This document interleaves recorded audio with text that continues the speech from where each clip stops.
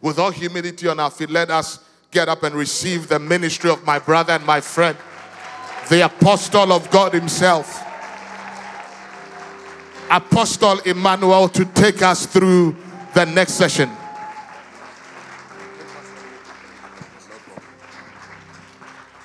Hallelujah. Let's honor God for Apostle Randolph, please. Come on, you can do better than that. Come on, let's clap louder. Hallelujah. Glory to God Almighty. And I want to also honor all the leaders, the ministers in this room as well. Let's clap for them as well. Amen. Just very, very briefly, saw a picture of a arrow, bow and arrow being stretched, and it was being aimed. And the first word that came to me was strategy. And I believe that there is a grace for the people of Ireland to be more strategic and effective in Jesus' name. I truly believe, in effort, but I believe that what wisdom does is wisdom enables us to be effective. And I'm prophesying to you that every axe in this place shall be sharpened to cut down the trees. There shall be a harvest of souls in Jesus' name. Someone say amen. Father, we bless you. We say give us understanding today. In Jesus' name, amen. Please be seated. Let's go to Genesis chapter 41, verse 32 to 36. Genesis chapter 41, verse 32 to 36. I'm going to be speaking to you about various elements of leadership, from a prophetic, from a strategic, from different elements of leadership. And it will be relevant for everyone, but it's important that as you're listening, be thinking about how does this apply within your context. I said it yesterday that our interpretation of Christ affects the character of our Christianity. So the character and the nature of how our Christian life looks is as a result of how we see Christ. If we see him clearly, we'll be able to be conformed into his image. And then we'll be able to apply his principles in our lives. Amen? Okay, so Genesis chapter 41, verse 32, it says, "And the dream was repeated to Pharaoh twice, because the thing is established by God, and God will shortly bring it to pass. Now therefore, let Pharaoh select a discerning and wise man, and set him over the land of Egypt. Let Pharaoh do this, and let him up the produce of the land of Egypt in the 7 plentiful years. And let them gather all the food of those good years that are coming, and store up grain under the authority of Pharaoh, and let them keep food in the cities. Then that food shall be as a reserve for the land for the 7 years of famine, which shall be in the land of Egypt, that the land may not perish during the famine." Amen. Thank you. We'll just start with the keyboard. Thank you. Father, we pray for understanding today. In Jesus' name, amen. Amen. So how many people here believe that they're a leader? How many people? Good. Every hand. That's pretty much every hand. Yeah. When God made us, he made us very, very significant. We see in the scripture in Genesis chapter 1, verse 1 to 2, we see that God made 2 dimensions at least. He made the heavens and the earth. We know that God is a leader. And the nature of God's leadership is that truly his invisibility is a sign of his superiority. And what I mean by that is that his model of leadership is very, very clear. Because although God is a leader, the realm in which he established his leadership principle was in the invisible. Amen? He ruled from heaven. He created the invisible realm, and he rules from there. But God decided to create the visible realm, visible dimension of the earth. But the leadership that God demonstrates was not primarily about him being seen, but he created men so that he could demonstrate his leadership through men. So he ruled from the invisible through the visible. We together? And so, although we don't see God physically, we see his leadership in the dominion of Adam. We see his leadership in the way Adam expresses his leadership.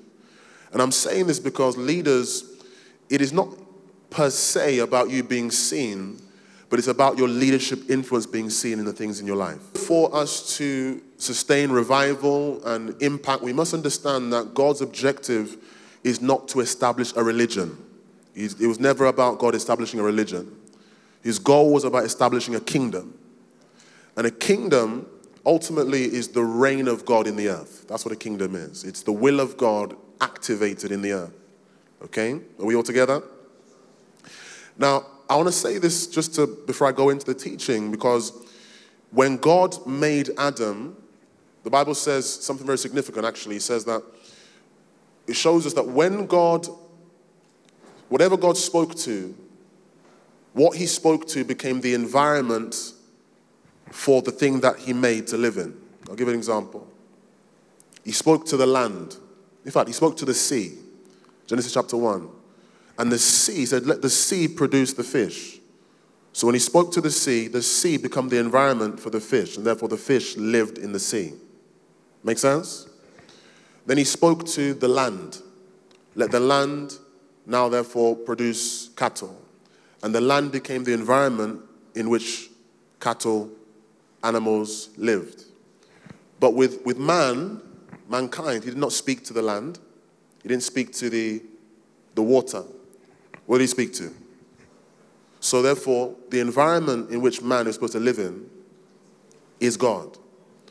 So I'm saying that because the distinction between man is, although man lives in the earth, his environment that he's supposed to live in truly is God. The place of the presence of God. And I'm saying that because I'm speaking to you now today as leaders who are distinct from leaders in the world. Because the basis of your authority on the earth is your position in the spirit. Does that make sense? Your leadership, your ability to lead effectively in the earth is connected to your posture and the environment that you live in. And I'm not talking first and foremost the physical planet. I'm talking about you being positioned with God in the spirit. Now I'm saying this because when the children of Israel were taken into Egypt, they were captives, they were slaves, and all these different things. They left Egypt disorganized. They left Egypt in a way that was a group. They were a rabble. The Bible calls them a rabble, a disorganized group. But in order for them to enter into the land, there were so many principles that had to happen for them to penetrate the promised land. God had to organize them. He had to give them strategy. He had to give them principles. The first thing that God did is he brought them to himself. And then from that place, the people were then given 613 laws, principles to enable them to go into the land and to occupy. How many people want to occupy? Yeah, we all want to occupy. Now, I want to try and do this as concisely as possible. We'll see if we can go into two parts, but I want to give you at least 4 or 5 principles that are going to enable you to be an effective leader and enable you to enter in and to penetrate and occupy and continue to occupy. I'm talking from ministry experience. I'm talking from experience from being an entrepreneur. I'm talking from experience from being a business owner. I'm talking from experience from achievements and mistakes. These things I'm telling you are not just things I've Googled. They work. They work, okay? So the first thing that will enable you to be a leader, before I give you any of the P's, I'll give you about 4 or 5 P's to make it easy to remember. Before I give you these, I want to define what a leader is. A leader is somebody who influences people to achieve a defined goal. A leader is someone who influences people to achieve a defined goal. That's the generic definition of a leader. Now, a Christian leader is somebody who influences people to achieve God's purposes, God's goals, God's purposes. Not all leadership is Christian leadership. Not all leadership is the same. Jesus made a distinction. He said that the benefactors, the lords, the Gentiles, they lord it over you. But in my kingdom, it will not be so. The greatest among you shall be your servant. The leadership model of the world is the leaders are at the top.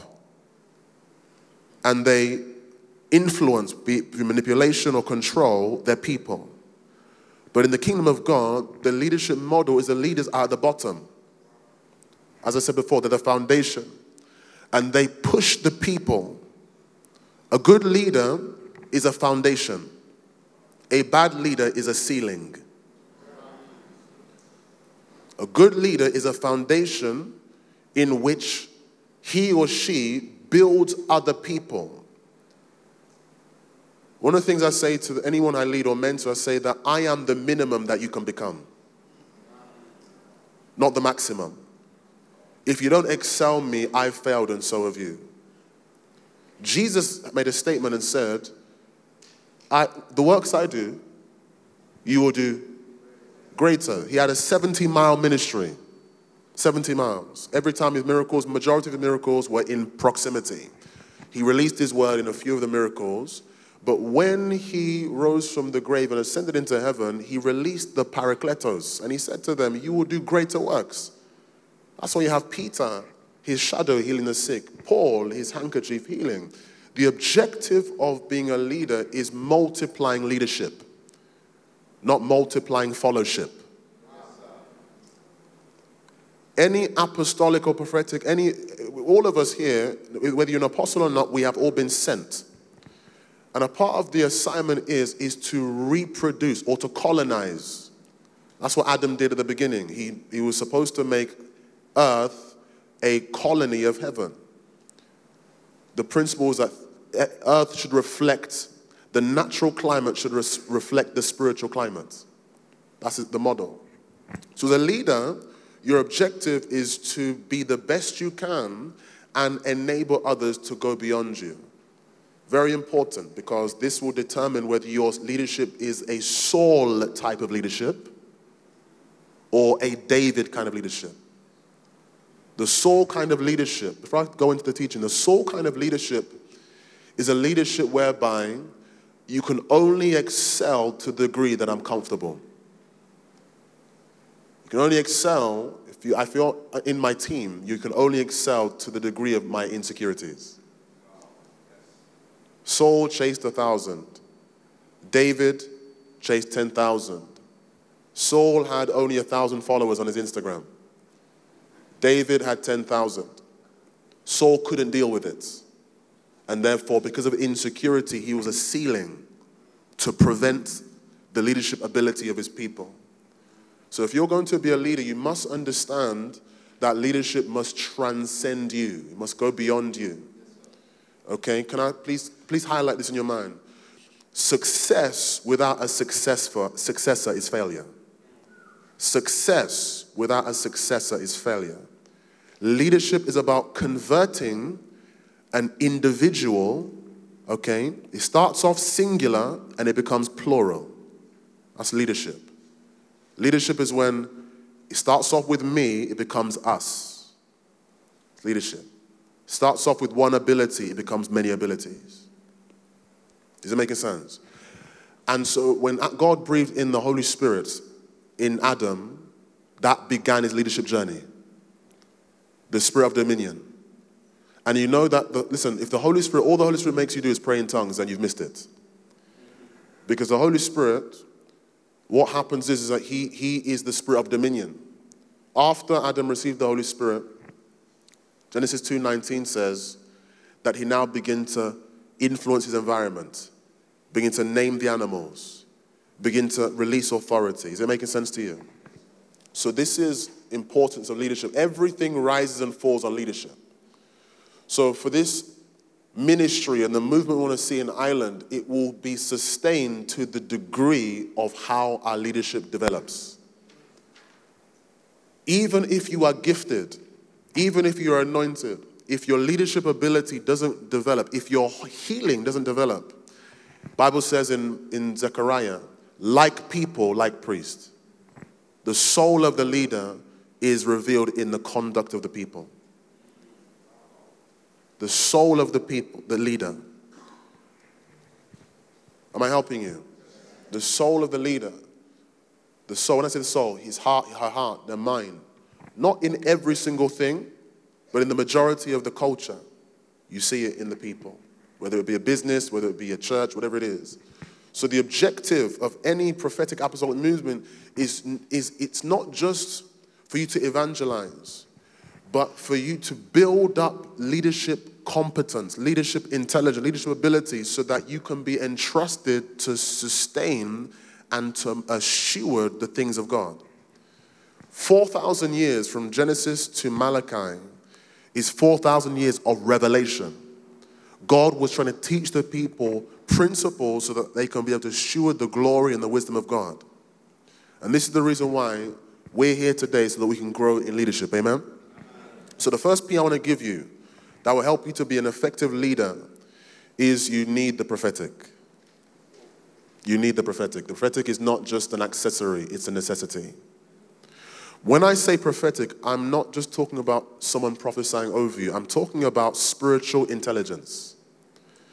Spiritual intelligence is intelligence about a person, a place, or a thing that comes from God and is not known merely by human understanding. Okay? Do you want me to repeat that? Spiritual intelligence is intelligence about a person, a place, or a thing that comes from God and is not known merely by human understanding. So, different elements of the prophetic can be, the first place I would say is the Word of God. God, in order for you to lead as a Christian, you need the Word of God. God will first release His promise. Okay? I'll give context to Scripture in a moment of Joseph. But God will give you His promise. That is communicating history in advance. It's communicating the present and the future from God's perspective. This is so important because there are two kind of environments. There is what we see now with our natural eyes, and there is history in the present from God's perspective. And in order to lead effectively, we need to have God's perspective. Okay? The prophetic will also give you what we call situational awareness. Situational awareness. Now let's bring context. Now we've read in the scripture that Joseph was in Egypt. We read that earlier, correct? Now he was in Egypt and he was in the world system. And we see that Pharaoh had a dream. And what happened is that because of Joseph's spiritual intelligence, he was able to lead in very practical ways in a secular environment. The interesting thing about the prophetic is it's not just you receiving a prophetic word. It's you also understanding God's agenda in situations. I want you to understand that a part of the prophetic or part of growing in spiritual intelligence is not necessarily about information always coming directly to you. In this scenario, Joseph didn't receive the dream. I want to break some theology right now because many people think that God is only speaking to the church. Apostle, because we have a religious mentality, we've misunderstood kingdom. Kingdom operates with at least 4 pillars. 1 is spiritual. 2 is economy. 3 is government, administration. Okay? 4 is family. I'll repeat it for you. 1 is spiritual. 2, family. 3, economy, money, how money works. 4, government, administration. laws. 5, entertainment. Culture, entertainment. 6, health. Yeah? 7, recreation. I'm not going to spend time with all of these ones, but I want you to understand that what's happened with the body of Christ is when Abraham, I'll keep my point, when Abraham, we all know Abraham, correct? Abraham, he was the father of 3 religions. 1 is Judaism, 2 is Islam, and 3 is Christianity. Islam operates like a kingdom. You have Islamic solicitors, Islamic chemists, Islamic Jews operate as a kingdom. But it's the Christians that we see power just as, and spirituality just as being spiritual. But we need to shift it, Apostle. We need to shift it so we can understand how it translates into every area. Now, why am I saying this? God is not just speaking to the church. He's not. God was communicating to a world leader. But this is the significant principle. Although God was speaking to the world, the interpretation is given to the church. God is speaking to your boss. God is speaking to different world leaders. But because they're not fearing him, they don't have the secrets or the consultation of God. So God gifts the church the prophetic grace. Grace to interpret through scripture. Grace to interpret situations from God's perspective so that they can display God's leadership in the world. Is it making sense to you? Joseph's leadership ability, even though he was by himself, he was able to recognize God's mind in a dream. He was not saying, he didn't pray in tongues, though praying in tongues is important. He was in a secular environment, and the prophetic was very practical. It was a problem-solving ministry. Did you hear what I said? The prophetic is about solving problems. Why? Because you see things from God's perspective. If your prophetic can only see problems, it's not prophetic. It's pathetic. If all you can see is devils, all you can see is demons. Joseph interpreted a dream from a secular leader, and that shifted him into adding value. And you know what it did? The prophetic actually shifted the economy of the whole government. To the point whereby, we read earlier on, that they made it a law that 1/5 of the economy would be saved. Is it making sense to you? So why am I saying this? I'm saying this because God will give us knowledge about the present and the future from his perspective. There are prophecies over this nation. There are prophecies over Ireland, prophecies over your business. What you need to do, there's a principle, is note down in scripture, what is God saying about this land? Where can we see this land in scripture? Why am I saying this? Because everything Jesus did when he was born is he did it to fulfill scripture. The scripture, the promise, become the boundary of his operation.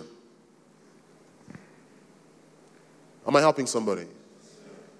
He moved from Galilee to Egypt so that it may be fulfilled in Exodus chapter 5 verse 1, that out of Egypt I called my son.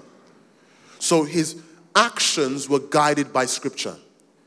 His practice is guided by scripture. This is important for leaders because we must be restrained by the word we declare. The word that I believe must also bind me because it guides my practice.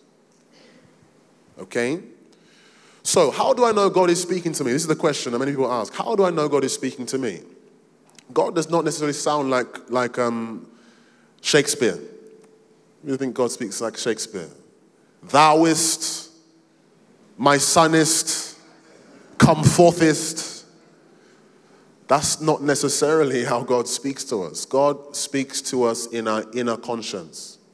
You have your spirit, which is God, conscious of God. You have your soul, which is conscious of yourself. You have your body, which is conscious of the world. God will speak to you in your conscience. In Romans chapter 8, it says that the spiritual mind has life and peace. The attributes of God's voice will always carry life and peace. Okay? God doesn't always speak to you in words. According to Habakkuk chapter 2, God can actually, Habakkuk 2:1, it says, I will stand my watch and I'll wait to see what he will say. That does not follow biological laws. I'll wait to see what he will say. God may speak to you in a picture. God may speak to you in a dream. Who here has dreams? Okay? Dream. There are two kinds of dreams. The Bible speaks about one dream called, in the Greek is onupnion. It basically means that you're just seeing something while you're asleep. Okay? But then there's the kind of dream which is spoken about in Joel chapter 2, that I'll pour out my spirit on all flesh and you will dream them dreams. This is a distinct dream. This is a dream where God has taken you into his thoughts. There's some dreams that you can have. You had it because you was watching, I don't know, Hollyoaks or EastEnders and someone come in your dream. That's not the dream I'm talking about. That is a fruit of the flesh. I'm talking about the dream where the Holy Spirit bypasses your conscious mind and communicates to you. And with dreams, that's a form of spiritual language. Joseph had a dream. And the dream highlighted that he will be a ruler one day. And because of the prophetic, it guided his leadership behavior. Yeah? So we'll be looking at Joseph, we'll be looking at the 12 spies because they are very significant. Very, very significant. Okay? God will speak to you in dreams, he'll speak to you in visions. Sometimes, have you ever had this where you just have this conviction? Who's ever this thing, conviction? Yeah? Conviction is a part of God's technology. Conviction means to hold something to be true. It may bypass your mind, but you know it's God because there is a certain deposit. It leads you into righteousness. The thing that he is convicting you about, the instruction, if you fulfill it, it connects to the character of God. Okay?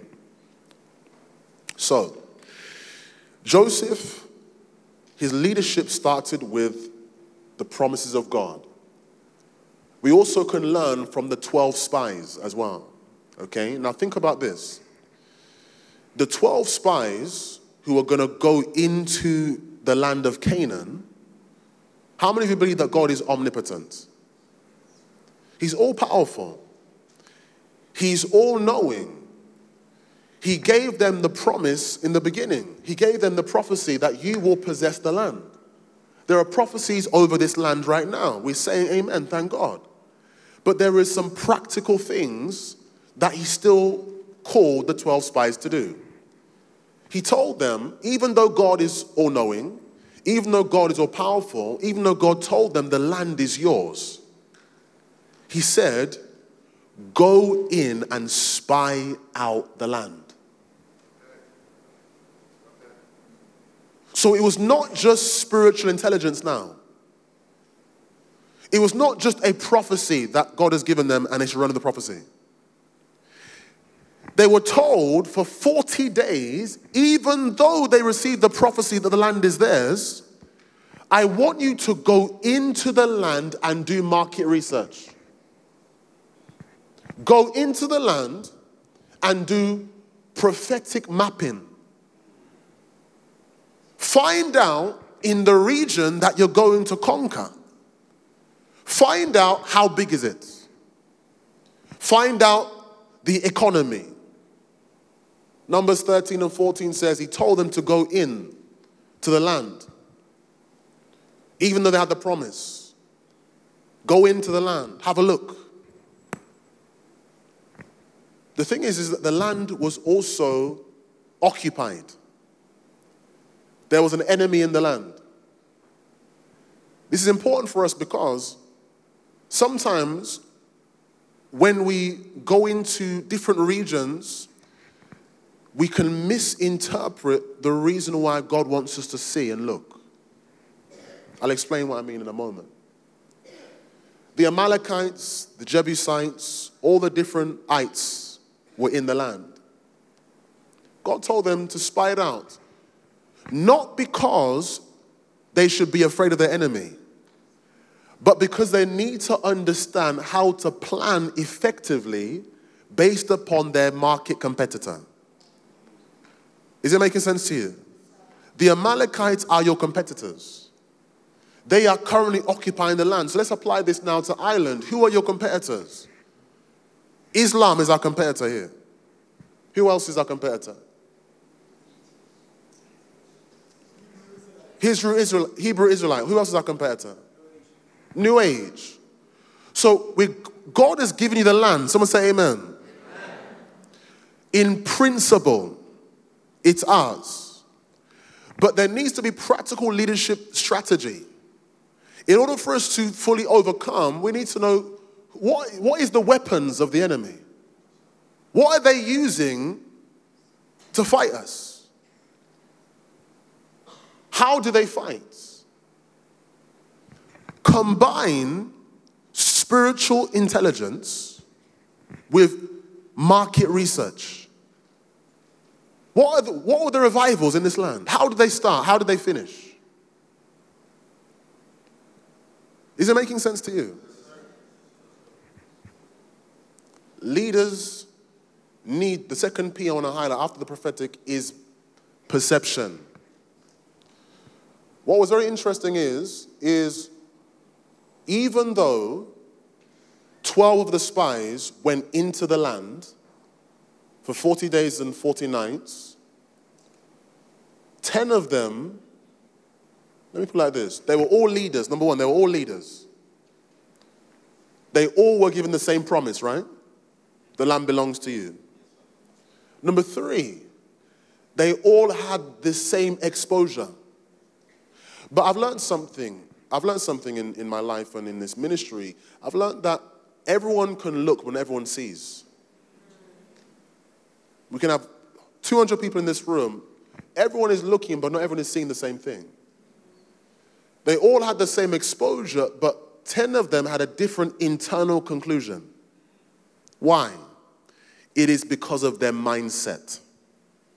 Mindset.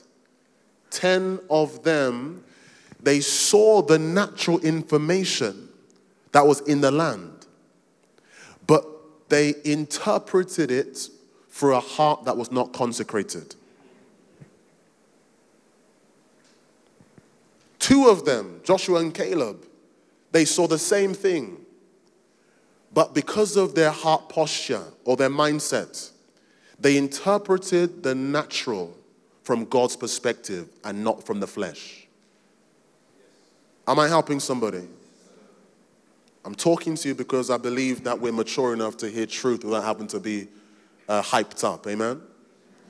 Now, this is very important because even though those 10 spies, they were all on, some of them were in, they didn't see all the miracles of Egypt, but they had the same exposure. They were told by God that they're going to take over the land. But can I tell you something? As a leader, you must be violent to maintain the right perspective. I cannot tell you how important it is. Their perspective was so important that, think of this, because of their bad reports, it cost the whole nation 40 years of delay because their mindset was contagious. As a leader, your attitude is contagious. It's contagious. Not just what you say, but what you do is contagious. Very contagious. To the degree that even though Joshua and Caleb, they had the right mentality, they were delayed because of the majority had lukewarm mentality. Are you following what I'm saying? One of the most dangerous things is a lukewarm Christian leader. It's dangerous. It's worse than a Muslim. It's worse than Hebrew Israelites. Because the message being communicated is confusing.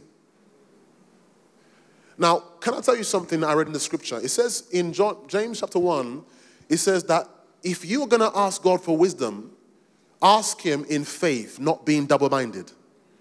Because a double-minded man is unstable. I used to think double-minded was just a matter of changing your mind. But the word double-minded comes from the Greek word daisuke, which means two-souled man. Two-souled man, a two-hearted man. Now, what does it mean to be two-hearted? What it means is on the conscious level, you believe something. And you say you believe. You know, we have a conscious mind. You know, in psychology, we have a conscious mind, correct? And with your conscious mind, the way you know you agree in your conscious mind is that you say, you confess what you believe.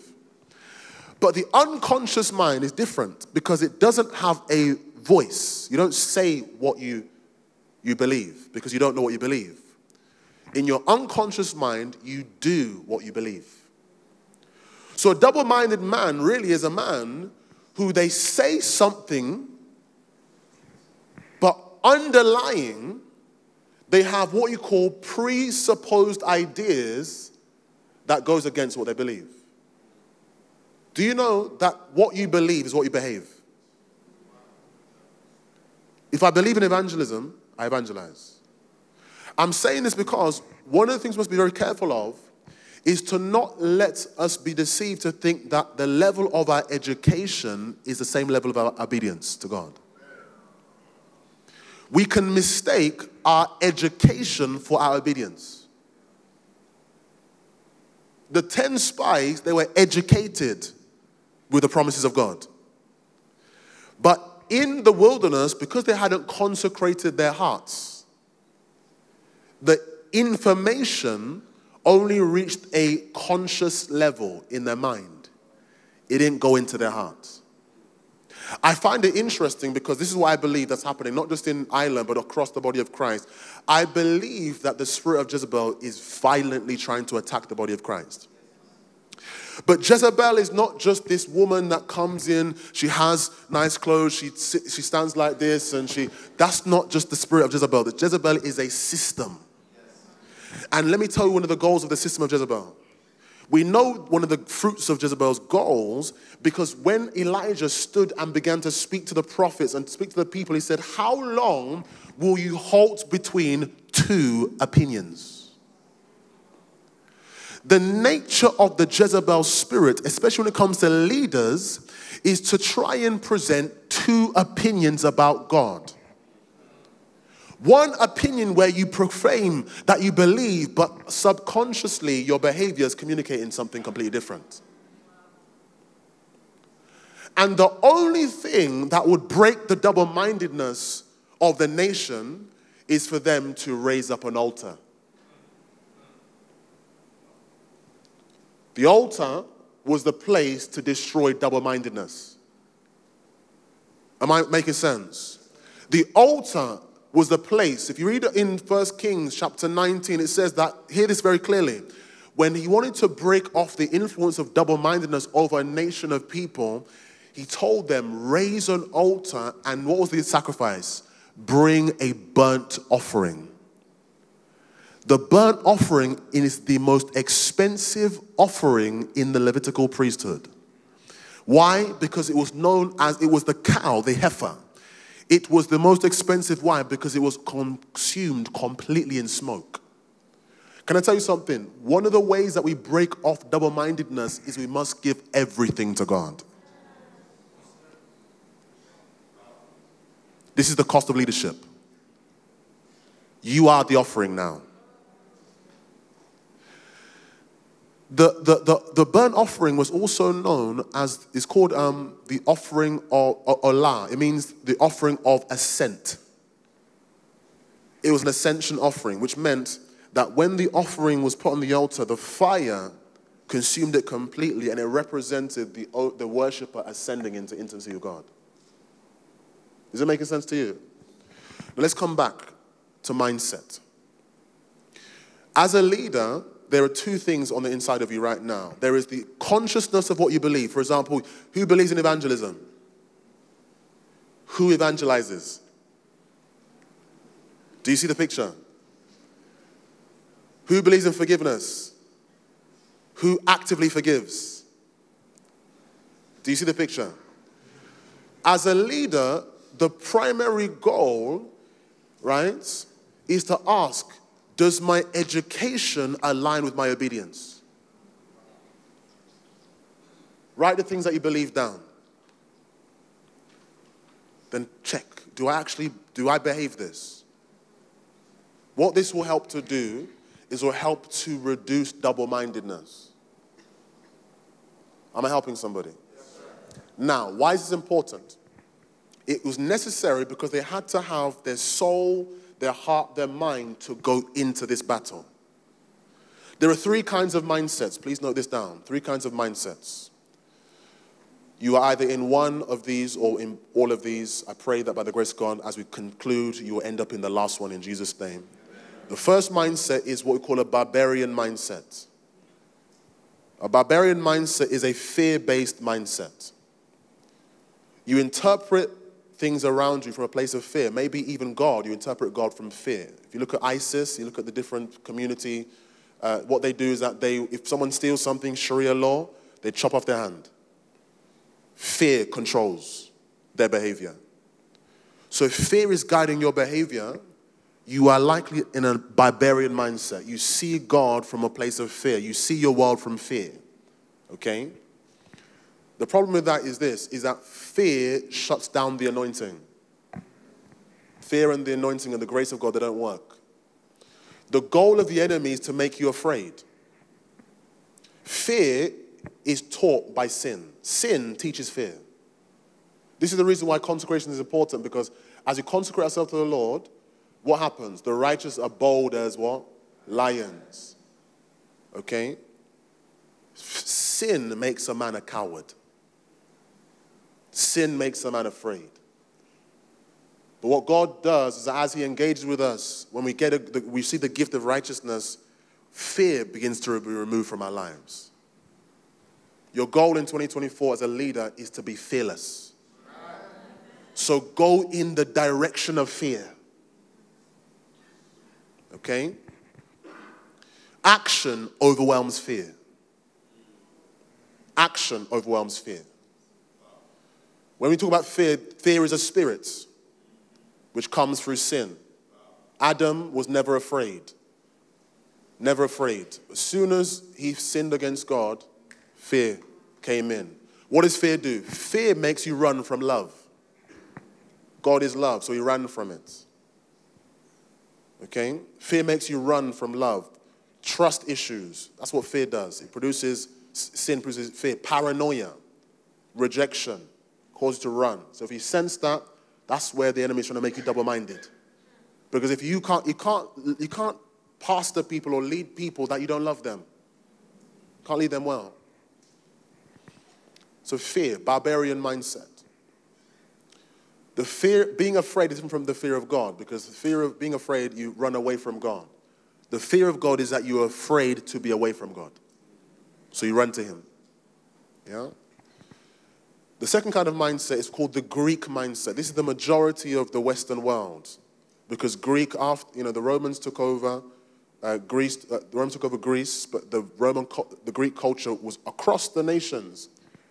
Greek philosophy, this is where you have the 3 disciplines: biology, study of life; philosophy, phileo, which is love; osophy, or knowledge, the study of wisdom; and theology, the study of God. Now, the reason I'm saying this is because the Greek mentality is knowledge is power. So if the more I know, the more powerful I will be. And although there is a benefit of growing in knowledge, what happens is that people can base their superiority or inferiority based on what they know or don't know. But can I tell you something? God is not a subject just to be studied. He's a person to be known. Apostle mentioned the scripture earlier on in Acts chapter 4, verse 13. It says that they looked at the boldness of these men speaking, and they realized that these unskilled, untrained men, they've been with Jesus. Can I tell you something? When you've been with Jesus, even if you have not been to Bible college, there is a knowledge and a wisdom and an influence that just comes upon you. Joseph had never been to Bible college. He became a consultant of the government. And he got promoted. God will promote you in Jesus' name. Amen? But this is the principle. He knew God. The third mindset is this, is the Hebrew mindset. The Hebrew mindset recognizes that knowledge is important, but they recognize that God is to be known and revered and loved. The Hebrew mindset recognizes there's a mystery in that we can't fully know everything about God, but we can submit to him. We can submit our minds to him. And if we listen to his voice, his instructions will take us to the next particular part of our journey. If we think like God, we end up getting his results. And God's goal is for us to think like him. Knowledge is good, but in order for us to be effective leaders, we have to embrace that we can't know everything. Is it making sense to you? Mindset, perspective. Perspective. Now, what does it mean to be, let me say this. The marketing, the market research that these people were doing was necessary to make them plan. So if you're going to be an effective leader, you need to be able to plan. Plan for the people, to navigate. Plan ahead. They went 40 days, not because they were supposed to use that information to make them afraid, but that was supposed to help them strategize for them occupying the land. Someone say strategy. The prophetic and the market research deals with the vision. But the strategy is the defined behavior. Okay? The defined behavior to fulfill the objective. So for you now in Ireland, consider what are the behaviors? What is the defined behavior and action needed to fulfill the vision that God is showing? Experience is good. I said it before. Experience is good. But you have to be careful because experience can also hinder you. Jeremiah 32 highlights that God spoke to Jeremiah and told him to buy a field. Now this is the thing.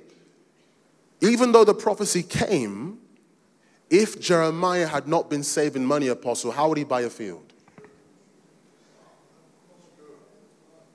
If Jeremiah, God spoke to him, there was a prophecy spoken over him, but if he didn't steward his resources effectively, he would have missed the prophetic timing.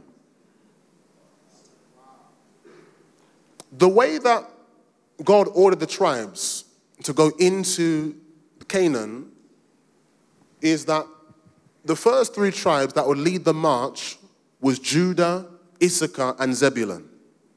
Judah represented the kingship, the worship. Issachar represented the prophetic. But Zebulun represented resource management. An effective leader is able to identify and steward their resources. So important. I'm talking about money management. How can God entrust you with the wealth of souls, but you can't handle the wealth of your finances? How? How? In fact, why? Not even how. Why?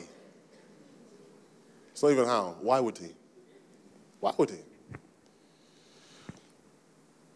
Don't give me what I want, God. Give me what I can steward effectively.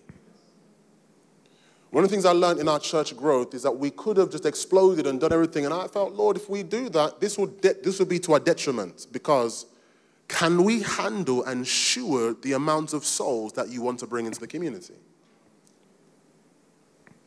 We're calling on for the Lord for the nation, but in order to have the nation, there needs to be an effective stewardship of human resources, an effective stewardship of giftings.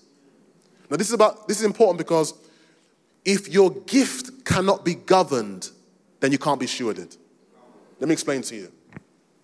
If your gifts can't be stewarded by a leader, then you are not ready to take over the land. We have a culture, Apostle, where people say, well, God talks to me, I prophesy, and all these kind of things.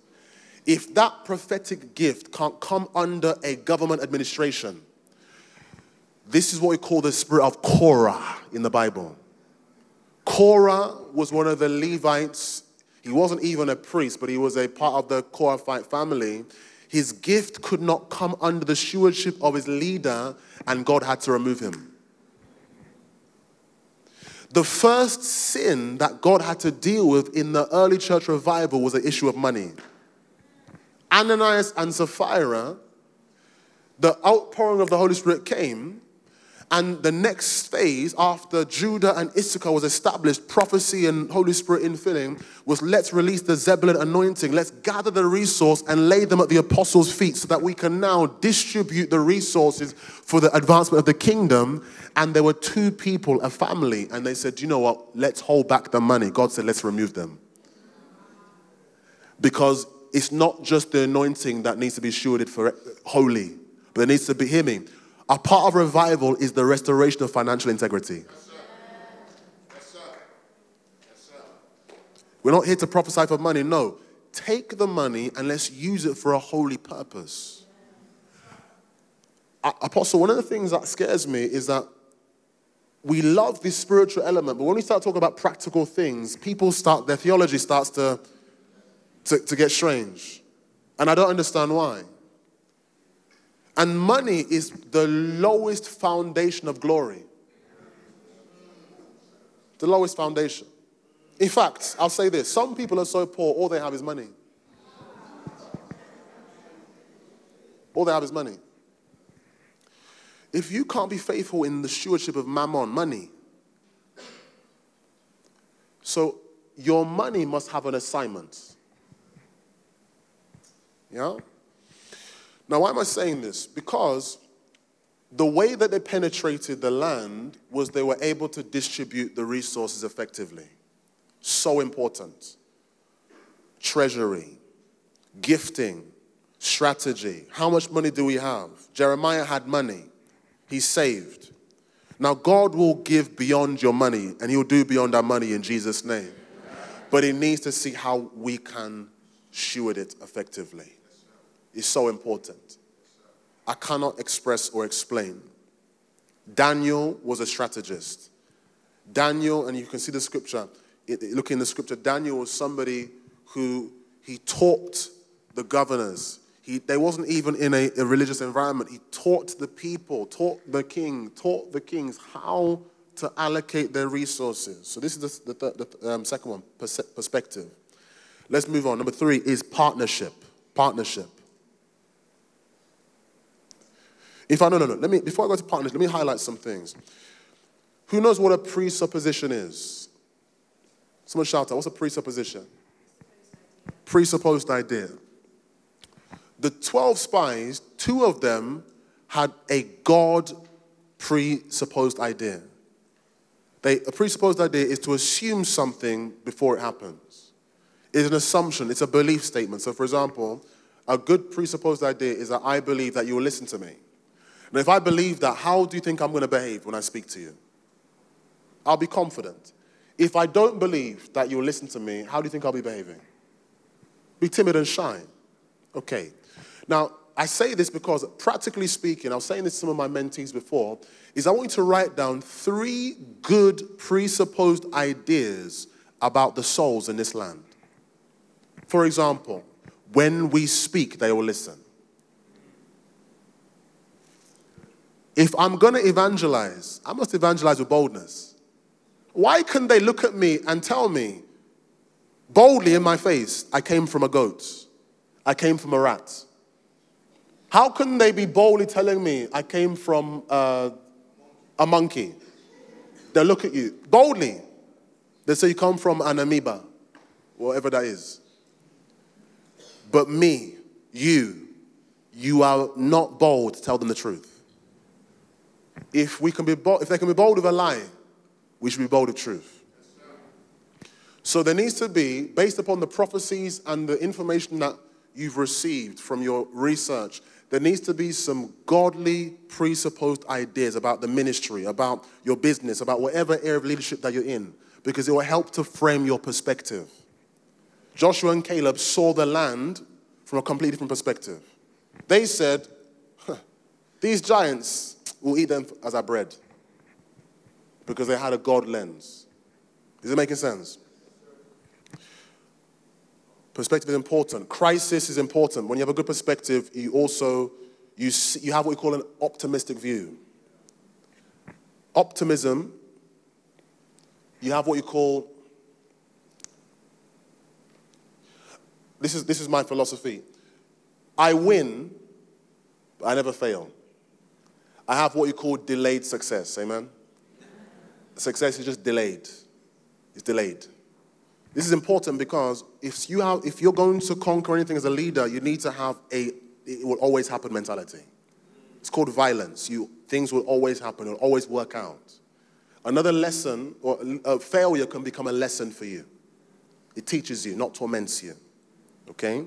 Let's move on. Partnership. So partnership is this.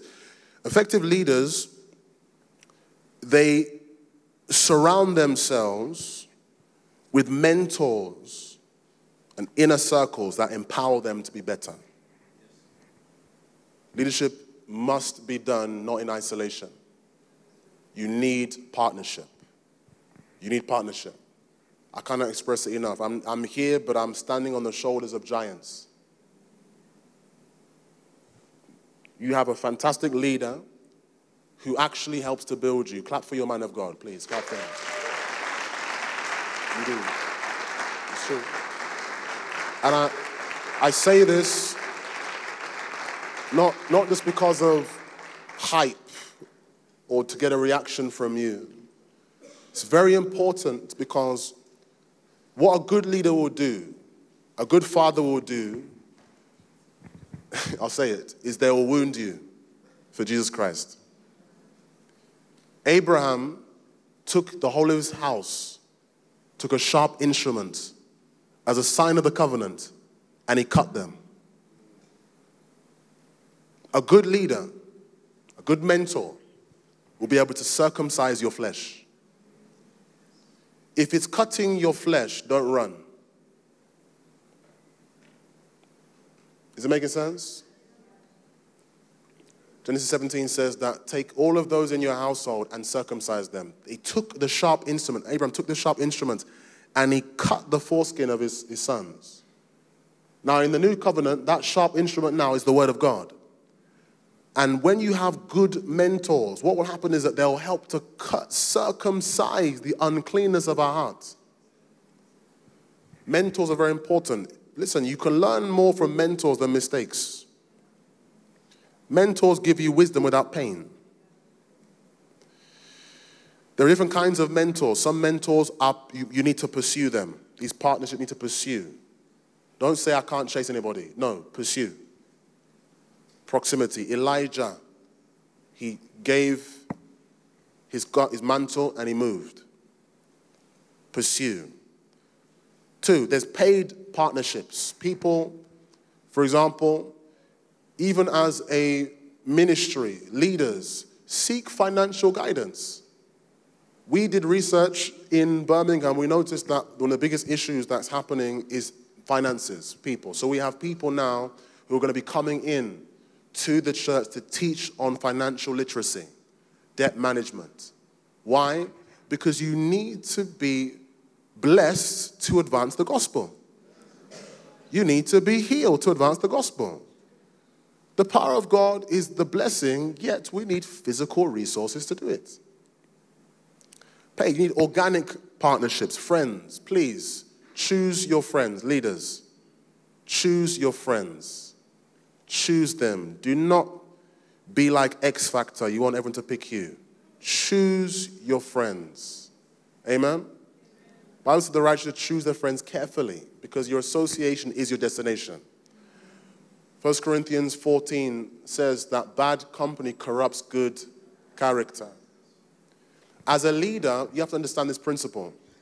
As your leadership influence increases, your rights decrease. As your responsibility and your influence increases, your rights decrease. What do I mean by that? Now, when you're in a position of leadership,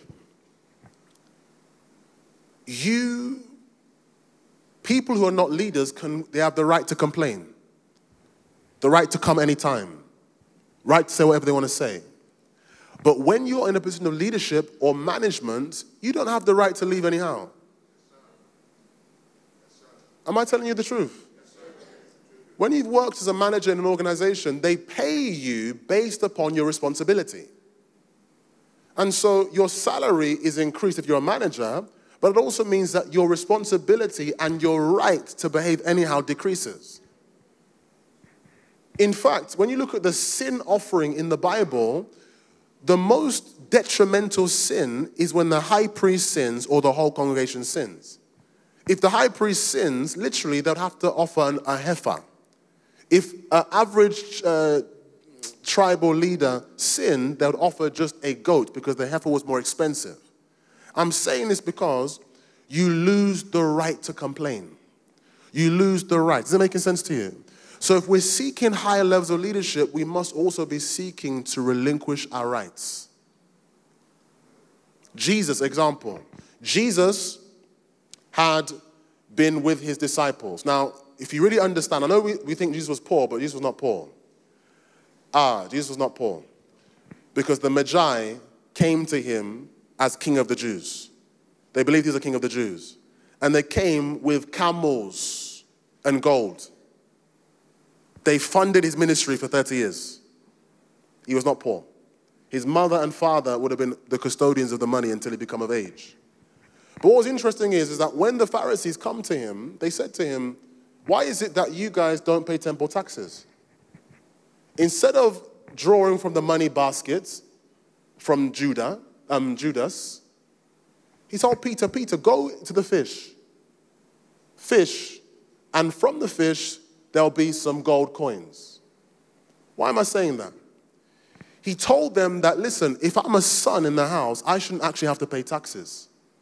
But unless we offend them, let's make sure that we pay. Why?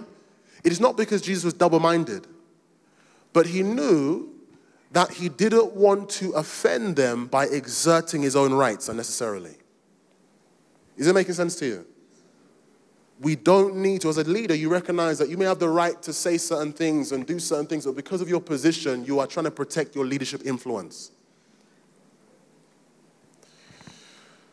Partnerships. Moses is a good example because Moses was leading in Exodus chapter 18. He was leading over 2 million people. But when he connected to a partner, a mentor, Jethro, some say Jethro. Jethro is very significant because Jethro, although he was not leading a big organization, Jethro was a mentor. And Jethro helped Moses read the trends of his ministry. Moses, you are working from morning till night. Moses, you're not resting. With one advice from a mentor, it shifted his organizational structure. And now, his system, let's have leaders of thousands, of hundreds, of 50s, and then he could fulfill his main assignment as being an intercessor and minister of the people. When you have a mentor, they help you to identify trends. They help to identify, in fact, they can help your productivity increase. You can work hard, but when you have mentors, you can work smart. Is it making sense to you? Okay, who here is into football? Okay, let me ask a question. It's a dangerous question. Messi or Ronaldo? Can you see how loud they're shouting? Okay, let me do a quick one. Arsenal, Man United.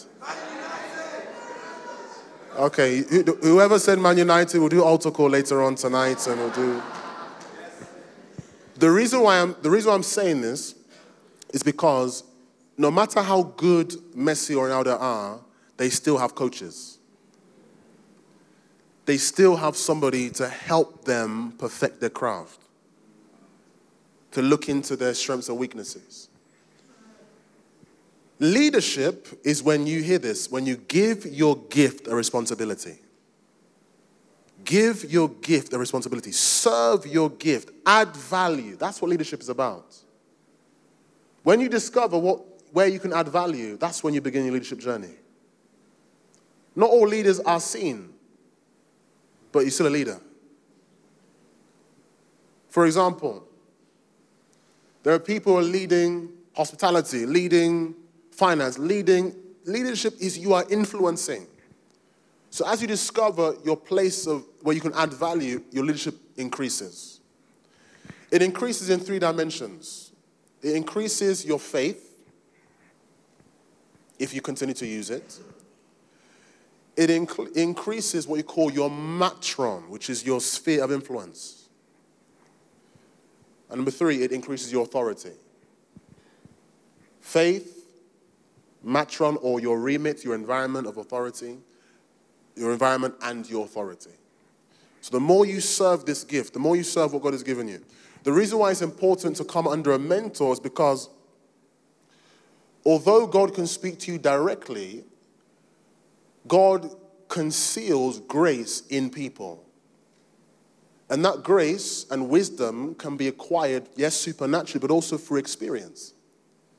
And so, even though Samuel was a prophet of God, Eli, although he was even corrupt, Eli helped him to steward his gift.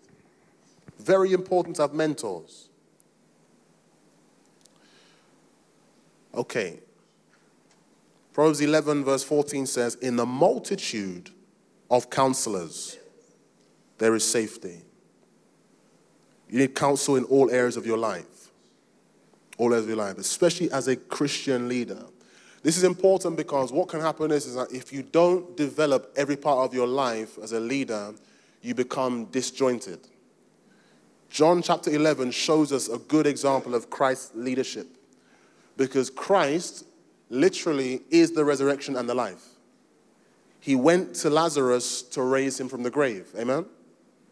Talk to me, say amen. Amen. But the reality is this. Even though he demonstrated and he had the divinity, he also showed his humanity. The shortest verse in the Bible is Jesus wept. What does that mean? He was in touch with his soul. He was able to interact on a human level. Okay? And so for you and for me, for leadership to increase, it's not just to be mentored in spiritual things. We're mentoring, in fact, look after your body, amen? Eat well. I don't know who's convicted now. Eat well. These are important things because it will help you to be what we call a holistic leader. Last thing I want to highlight that will help you as a leader is the principle of pursuit. Pursuit. Effective Christian leaders, they're able to take action. They're able to apply the principles that they've learned by taking action. Can I tell you something? As a leader, one of the most important things that has helped me is having a growth plan. How many people have goals here? Fantastic. Goals are good, but they're not enough. You can reach your goals, but not necessarily grow in leadership. I want you to have a growth plan. A growth plan is how you will grow as a person. Write down what areas would you like to grow in. Write down what are the gaps in your knowledge. When you are 16, maybe 18 years old, you stop education and you're no longer legally required to go into university or college or any kind of formal education. But as a Christian leader, you must take responsibility to educate yourself. Someone say educate. What does educate even mean? The word educate, it means to lead out of ignorance. Can you imagine? So for me to take education into my own hands, I'm saying I need to lead myself out of ignorance. Ignorance is not bliss. What we don't know is killing us. It's killing us. It is killing us. I'm telling you, what we don't know about finances, it can kill you. What you don't know about the prophetic can kill you. You will not die in Jesus' name. What we don't know, hear me very clearly. With not natural motion, we move based upon meters or kilometers per mile or per second. Are you following me? That's how we move. We move meters per second, meters per hour, whatever it is. But in the kingdom, in the realm of the spirit, we progress not in the measurement of meters, miles, or kilometers. We move by wisdom. So wisdom becomes the way in which we move, we travel. Does it make sense?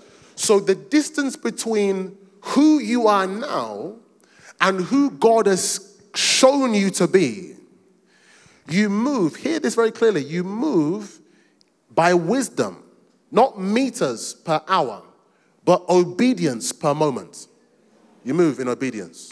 Obedience. Is it making sense to you?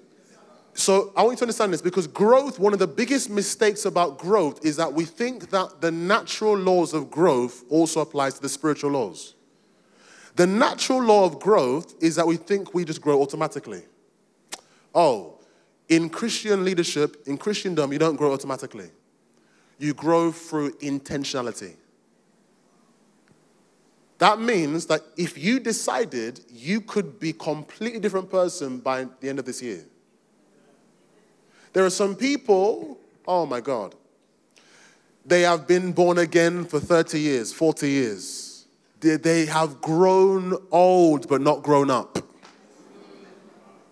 They're the same people, Apostle.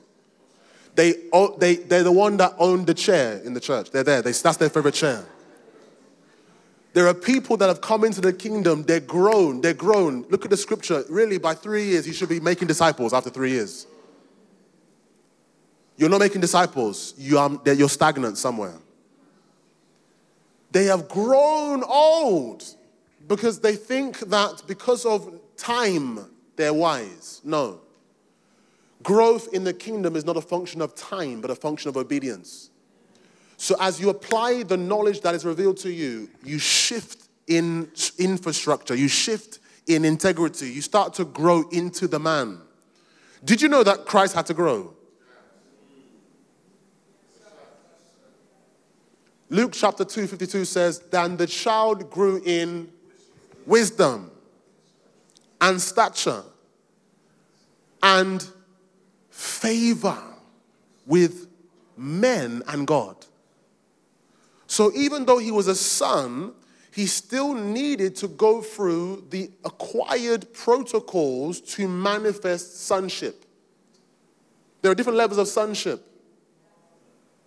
There is at least 5 levels of sonship. One is what we call the teknon, where you're born into the family. You just have the DNA. You just have the blood. You don't sound like your parents. You don't look like your parents' behavior.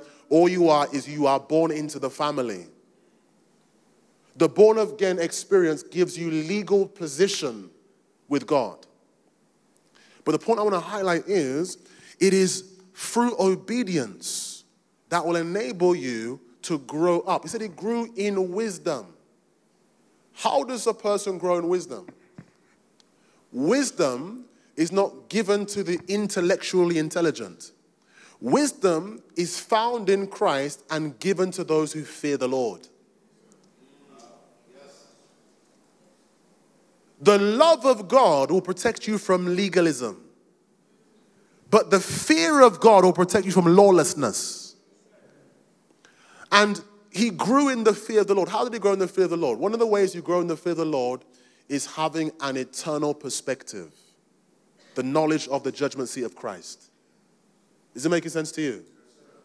So, he grew in this knowledge, even though he's fully God.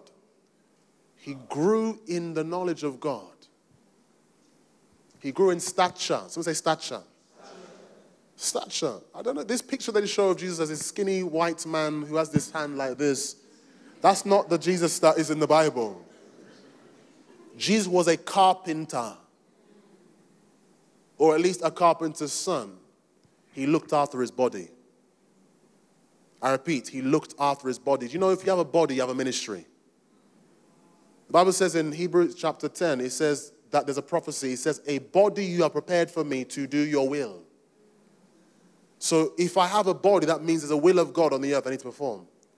My body, if I don't look after my body, I can't perform the will of God. So I'm not just saying this is a good advice. A healthy Christian leader will sleep well. They will eat well. They will move their body. Why? Because this is sensitive. But some of us that have gone ahead of us, they died before their time. If you read God's generals, some of these wonderful men of God, because of a lack of sleep, who's convicted? Even me, I'm convicted now. Look after your body. I'm telling you the truth because, especially for young adults, it's very important because we think that we'll have this level of energy forever. God will give you the grace internally, yes. We know that Moses, when he died, he didn't die dim-eyed, he didn't die any problem. That's Moses, we thank God. But one of the things we know is that Moses was walking with God consistently. Good. But there's still a need to look after our well-being. For example, practicing rest, having a schedule. Don't say I'm being led by the Spirit and you're just around and about. In fact, the term to be led by the Spirit actually means to pattern one's life according to the revealed will of God. That's what it means to be led by the Spirit. And you can't be led by the Spirit without the Word of God. Not effectively. In fact, when you read the Word of God helps you to know whether you are in sync with the Spirit. There is a difference between, I'll say it now, there's a difference between being led, the leading of the Spirit and the will of God. What do I mean? Paul wanted to go into the land to evangelize. Who believes evangelism is the will of God? It is. But the Bible said the Holy Spirit forbade him. So although it's the will of God, the Spirit was guiding him in the execution of the will of God. Make sense? So, look after your body. The child also grew in favor. Who wants to grow in favor? How do you grow in favor? We grow in favor by growing in honor. You can't grow in favor without growing in honor. Our culture, most of people in here, African and Caribbean culture, there's a level of honor. However, the Bible says not just to honor one another, honor the king. How can I be sent to the nations but I don't know my neighbor's name? How can I be sent to nations of people but I've never spoken to my neighbor on my street? Honor them by just greeting them. I'm an introvert, but the Holy Spirit is not an introvert. Did you hear what I said? The Holy Spirit is not an introvert. He's not an introvert. Man of God. We have this thing, I said in my church. People say, I don't feel comfortable to speak to people. There's a Holy Spirit inside of you. Love will find a way.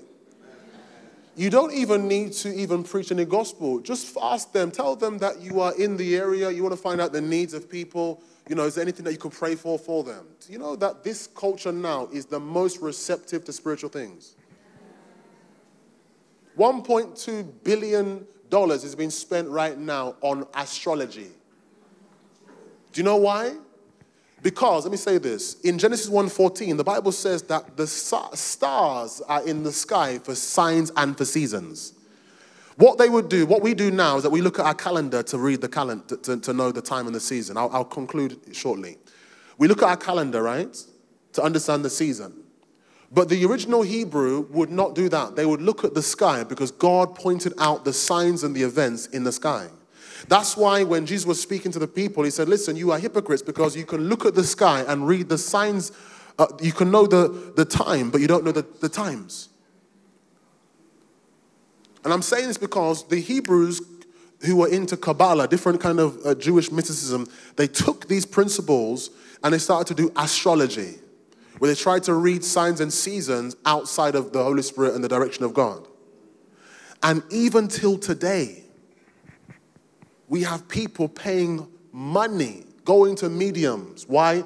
Because the church has not taken their place. I believe that just as when Paul released the gospel in Ephesus and the witchcraft, the different people took their spells and burnt them, I'm believing that in Ireland, that the people in spiritualism and witchcraft, they will burn. I believe that if we have leaders that rise up, it will disrupt the economy of the land. I'm not trying to tell you just nice things. I'm nearly done. I'm not trying to tell you these nice things. I'm telling you that if you just go to your neighbor, I learned more about prophetic ministry in the secular world than in the church. Because it's just rich. Sometimes it's more difficult to prophesy about someone when you know personal information about them. When you are in the world, it's like, in fact, 98% of the miracles that Christ did was in the marketplace. So I'm saying this, honor your neighbor. Greet them. You know, find out who they are. And I'm saying this because this is one of the things that I saw. In the place I used to live, the person down the street, we were having our 4th year anniversary, and the flyers that we had, they were sent, I wasn't in, so they were sent to the house, not 2 doors down the road. So what happened? I went to the house, I knocked on the door, I asked him for the package because, you know, the post thing, it shows you the house number. So I went to the house and I did that.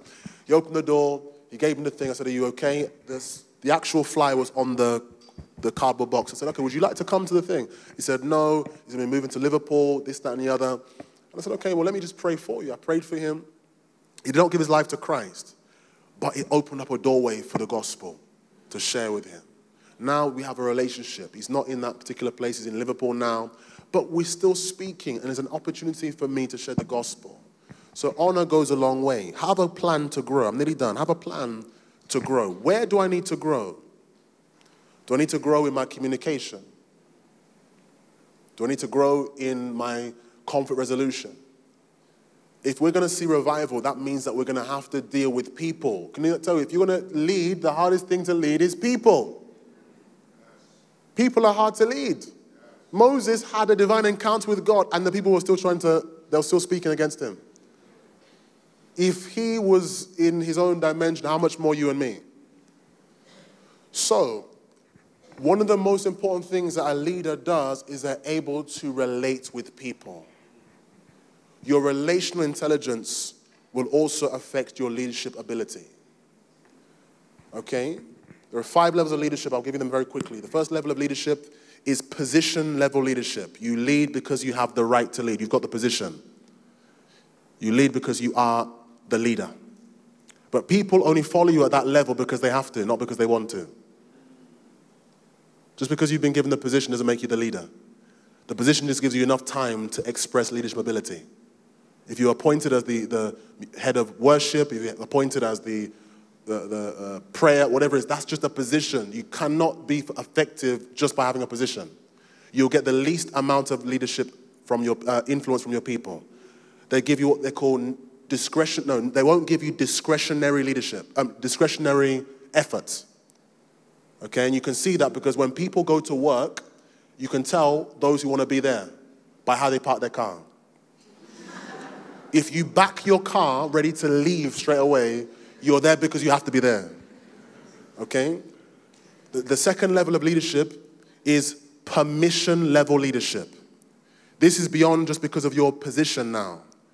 The R is relationship. The first P is position. And you have the right to lead. The second P is permission level, which means people follow you not because they have to, but because they want to. They want to, why? Because of the R word, relationship. How do you build a relationship? you have to be interested in your people. Not just transactional communication. You need to actually engage relationship. Listening is the key part of relationship. Is it making sense? Jesus said, my sheep hear my voice. He says, I know them by name. That means there's a personal interest. Okay? Number 3, the next level is production level leadership. When you build a relationship with people, if it just stays at relationship, it's not going to be completely productive. You need to leverage that relationship by bringing challenge. The R of this kind of leadership now is results. When you have a closer relationship with the people that you're leading, what happens now is that you can have a great level of authority to correct them, encourage them, and challenge them to produce results. Is it making sense? The R for this level is results. We now need to have key performance indicators. How do we know we're productive? What's the goals? Have a goal for your team. And accountability. Let's review. Amen? Is it helping you? Number 4 is people development. People development. You're training people not just to be followers. You're training them to be leaders. As you build your team, you start to delegate responsibility to give them space to grow. What you'll find is this, is that as they're growing in leadership, they start to handle different areas that you don't need to focus on anymore. And you have more leaders in your team. Don't be intimidated by having a leader in your team. Channel their leadership. Don't shut it down. My policy is this, if I can't instruct you, I can't pass to you. That's my policy. If I can't instruct you or correct you, I can't pass to you. So establish your criteria. Okay, people development. You now have leaders. These leaders are good because they increase the productivity. The last one is pinnacle leadership. Pinnacle. You've used your position to serve people. You've used a position to build a relationship. Amen? That permission level now, you have a soul tie, a healthy soul tie with your team. People want to be around you. They want to follow you. They'll make more sacrifice with you and for you. You use that to challenge them to get results. Production level leadership.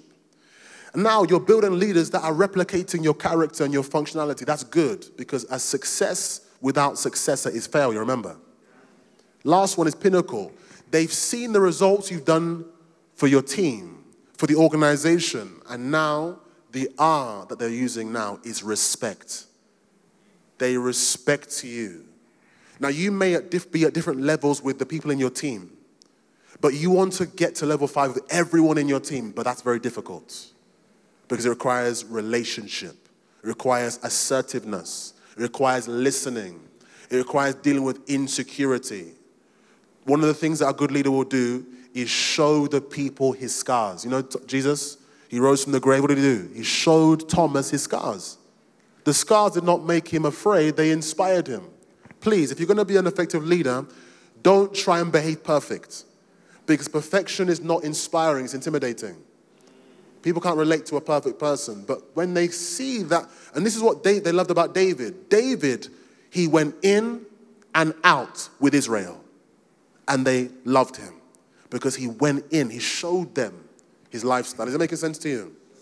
If you follow these principles, it will help us, it will help you to penetrate the land. Father, I pray, give us wisdom and understanding in these things in Jesus' name. And all God's people said, Amen. Amen.